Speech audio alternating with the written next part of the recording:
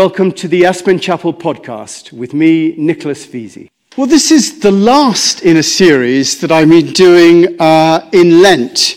If you want to see the other ones or listen to them, the podcasts are on our website, and you can get a little red card at the back which shows you how to get the other ones. Next week, we'll be beginning Holy Week, and we'll next week have more of a meditation with music and readings and visuals called Our Cross to Bear, and Susan Nicholson's going to be doing a fantastic music with that. And today I wanted to draw what we've been talking about together under the banner of to act or not to act. When do we decide to act, and when do we stand back? That famous line from the Tao Te Ching, do your work, then step back. The only path to serenity.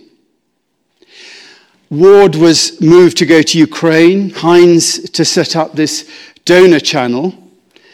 And, as we're going towards Easter, there was Jesus on his way to Jerusalem, knowing he was going to die, going through all the mental trials from the spectacle of Palm Sunday, riding to Jerusalem on a donkey, to the agony of Gethsemane when he asked if that cup could be passed from him. And he said, not my will, but thine.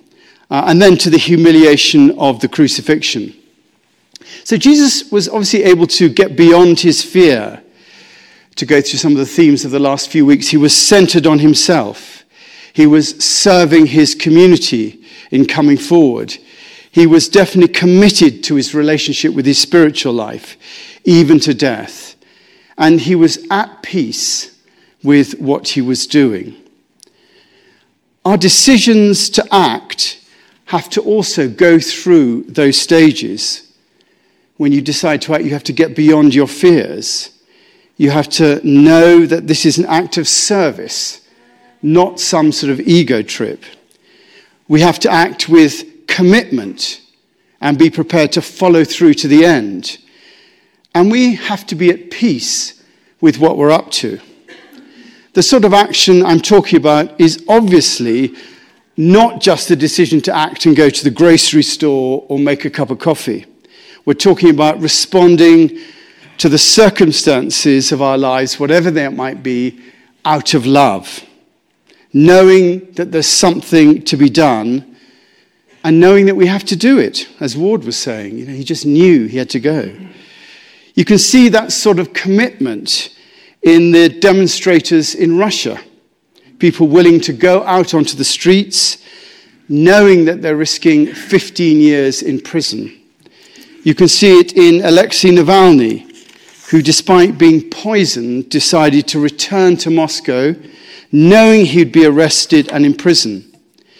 He could quite easily have stayed in the West and been feted around the capitals of the world, but instead he decided to act and to return. The decision to act out of a commitment to others is the highest form of action. Which is why Jesus said, greater love hath no man than this, that he lay down his life for his friends. That's not about going to war. It's about giving up our future and all that we hold dear for the sake of others. Now, we don't always face such a test. And when we do, we don't always pass it. I know in my life there have been times when I could have acted differently, but either didn't see the choice or chose not to act. And yet, like all of us, I've had times when I've seen the opportunity to serve and made that decision to act. Coming here from England was that sort of a decision. The easier life would have been to stay. However, in the end, I was at peace in uprooting my family and coming here. And while I've been here, I've been faced with decisions related to me and my family and my job here at the chapel. And sometimes I've taken the decision to act, and sometimes I've not. Whether those decisions are right or wrong, the decisions aren't really the things that matter, because, as the Tao Te Ching says, you do your work, you make your decision, you go through it, then you step back. and you be with what you've done. That is the path to serenity. And these decisions, they're all mini deaths of a future we think we might have, but we give that future up for the service of others. In the film The Last Temptation of Christ, Jesus' last temptation was that he could live an ordinary life. He could marry, he could have children, get a job. But in the film anyway, he chose death. And our whole life is, in fact, it's a preparation for death. Our whole life is a preparation for death. How will we face it? How we actually do face it will depend on how well prepared we've been during our lives. I wonder how well prepared are we? Do we even think about what we might have to face? We have to prepare for it. Was Vladimir Zelensky prepared for what he is having to face right now? It would seem so. He was a comedian that ended up as the president he was portraying, and yet he's seeing it through with a courage and a commitment that only comes from preparation. Will Smith, however, was not prepared. He just reacted from an unprepared place. We see someone there acting without consideration from his ego. I'm sure he bitterly regrets it now, that when he was tested, he was found wanting. And it's so easily done. It happens to all of us. It's the reverse of acting from the highest moments, but acting from the basest. We all do it. Lashing out when we're cornered, road rage, even passing on gossip. At whatever level we're being called to act or not to act. And both are equally testing the acting or the not acting of our state of being. I wonder how prepared we really are. It was Garchen Rinpoche, who actually spent some time in prison, who said, "The extent of your realization or your enlightenment will be known when you encounter difficult circumstances. You will not know the extent of your realization when things go well. When you find yourself in a troublesome situation, when you're in great pain, when an intense emotion arises, only then will you know where you are and where you're at with your practice." And that is the nature of true preparation. We'll only know the extent of our realization at the time of trial. Only as we look back will we know how well we've been able to respond. There's a line in the Lord's Prayer, "Let us not be led into temptation," or some translations of it say, "Lead me not to the time of trial." So let us not be led into the time of trial, or let us not be led into temptation. That phrase is asking us, reminding us to be open to the will of the universal mind. What are we being called to do? Thy will be done, rather than forcing our agenda on my life. It is that decision. Are you going to let things happen, or are you going to force your own agenda to come by? Again, it says in the Tao Te Ching, "Do you have the patience to wait till your mud settles and the water is clear? Can you remain unmoving till right action arises by itself?" The master doesn't seek fulfillment.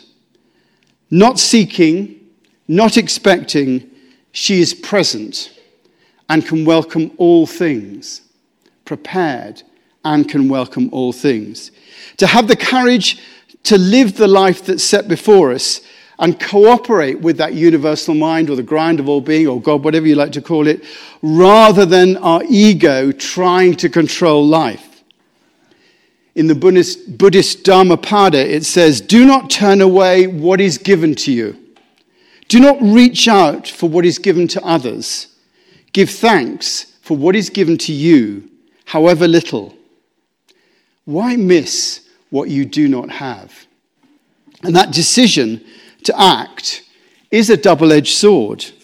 To have the courage to act when it's not necessarily in your best interests, and also having the courage not to act when to do so would be to pour petrol onto a blazing fire. We cannot know how we will behave, but we can prepare for the eventuality of that trial the best we can. And when it does come, we hope we're at peace with what we do and can look back and learn from what we did. It may never come to us, but as we look around, we can see many examples of people to whom it did come. We have great examples of Gandhi and Nelson Mandela and other great leaders in the field. And all of us can think of examples where we and others have failed that test when it came to us. It's all about a rejection of the need to control, of giving up to that place, to that universal mind, and our ability to trust in the flow of life and our place within that. In fact, all we've been talking about during this time of Lent has been about preparing ourselves for our own time of trial, the building up of our hearts, the dealing with fear and other negative emotions, the commitment to our spiritual practice, the focus on service, the cultivation of peace within us. They're all part of preparing ourselves for a time of trial. And that's the purpose of Lent, to shape us to confront our own crucifixion and to see that if we do that, then the death that comes will lead to resurrection. Those mini deaths that we suffer in our lives. And resurrection being that we're able to move through the experience of death. Whatever it is, whether it's a small thing or a big thing, when you're experiencing that mini death, the resurrection is being able to move through that death and, wherever it comes from, and actually respond with love rather than from our ego. And that gives us the opportunity of new life. Resurrection actually means to rise again. So our life moves forward. It's a kind of karma without past lives, but giving us a chance at new life by going through death and giving up our own interests for the interests of others. Remembering that lovely phrase, Julian of Norwich Plus, that it will be all right in the end, and if it's not all right, it's not the end. I often think how great it would be if you could change the ending of books and films. If Romeo and Juliet had lived happily ever after, or if Othello had realized that Desdemona was not cheating on him, and it all came from Iago. If you watch Dr. Zhivago one more time, and would Lara look round and see him running behind him in the tram? Or if Thelma and Louise didn't go over the cliff? If the captain of the Titanic had seen the iceberg in time and averted disaster? In fact, last weekend I watched the 1934 version of The Count of Monte Cristo with Robert Donat. And in the end of that, he ends up with Mercedes rather than anything else. So you can actually change the endings. We're all part of the process of transforming the sad endings of death into the resurrection of life in our own lives. And that's the promise of Jesus. And the way to do that resurrection is through the narrow gate of responding to the present moment. We have to see our life as a process of preparation for a moment that may never come. But if it does, we've prepared ourselves for it. How those moments arrive will be different for each one of us. It could be that moment on the road, that temptation to rush to anger. It could be how we respond to a diagnosis, or being betrayed by people that are close to us, or losing our money. It could be around our children. It could be around our work. It might be when we have to stand up for something that no one else is standing up for, or not to lash out when we're attacked. The key thing is to be prepared for it. Because, when the moment arises, you will not be able to think about it. It will be a moment of pure being when you are out of control. Will Smith was out of control. I'm sure if he thought about it, he wouldn't have done it. Vladimir Zelensky was out of control as the Russians rolled across the borders, yet he was able to respond appropriately. Both were tested and one was found wanting. And when it comes to us, we'll probably not be able to think about it either. But we can think about it now and put the preparations in place so that when we're asked to act, we can do it without thinking. We're lucky that we're at a time of leisure and we can put our affairs in order, pun intended. We have the time to prepare our hearts and minds because right now we're probably not necessarily at the time of trial. Some of us might be, but if we can do it, we should still prepare and make those preparations.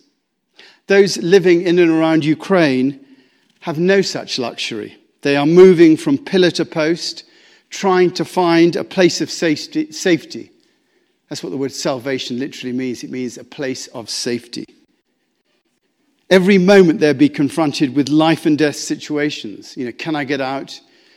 Could I help this person? Should I help this person? What should I do next? Who can I trust? And there are people all over the world who do not have the luxury that we're blessed with. And if you want to know what to do with that luxury, then the answer is, I would say, to prepare.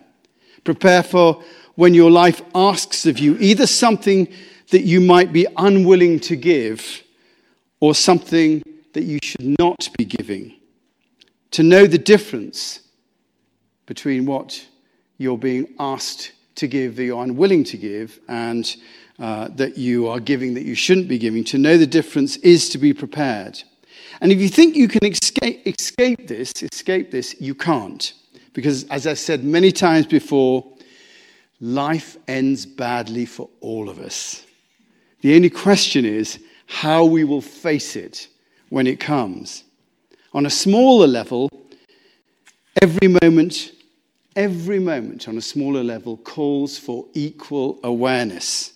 Every little decision we make, every action we choose or choose not to perform is on the same level as those big decisions. The decision to talk to someone or not. The decision to smile or not.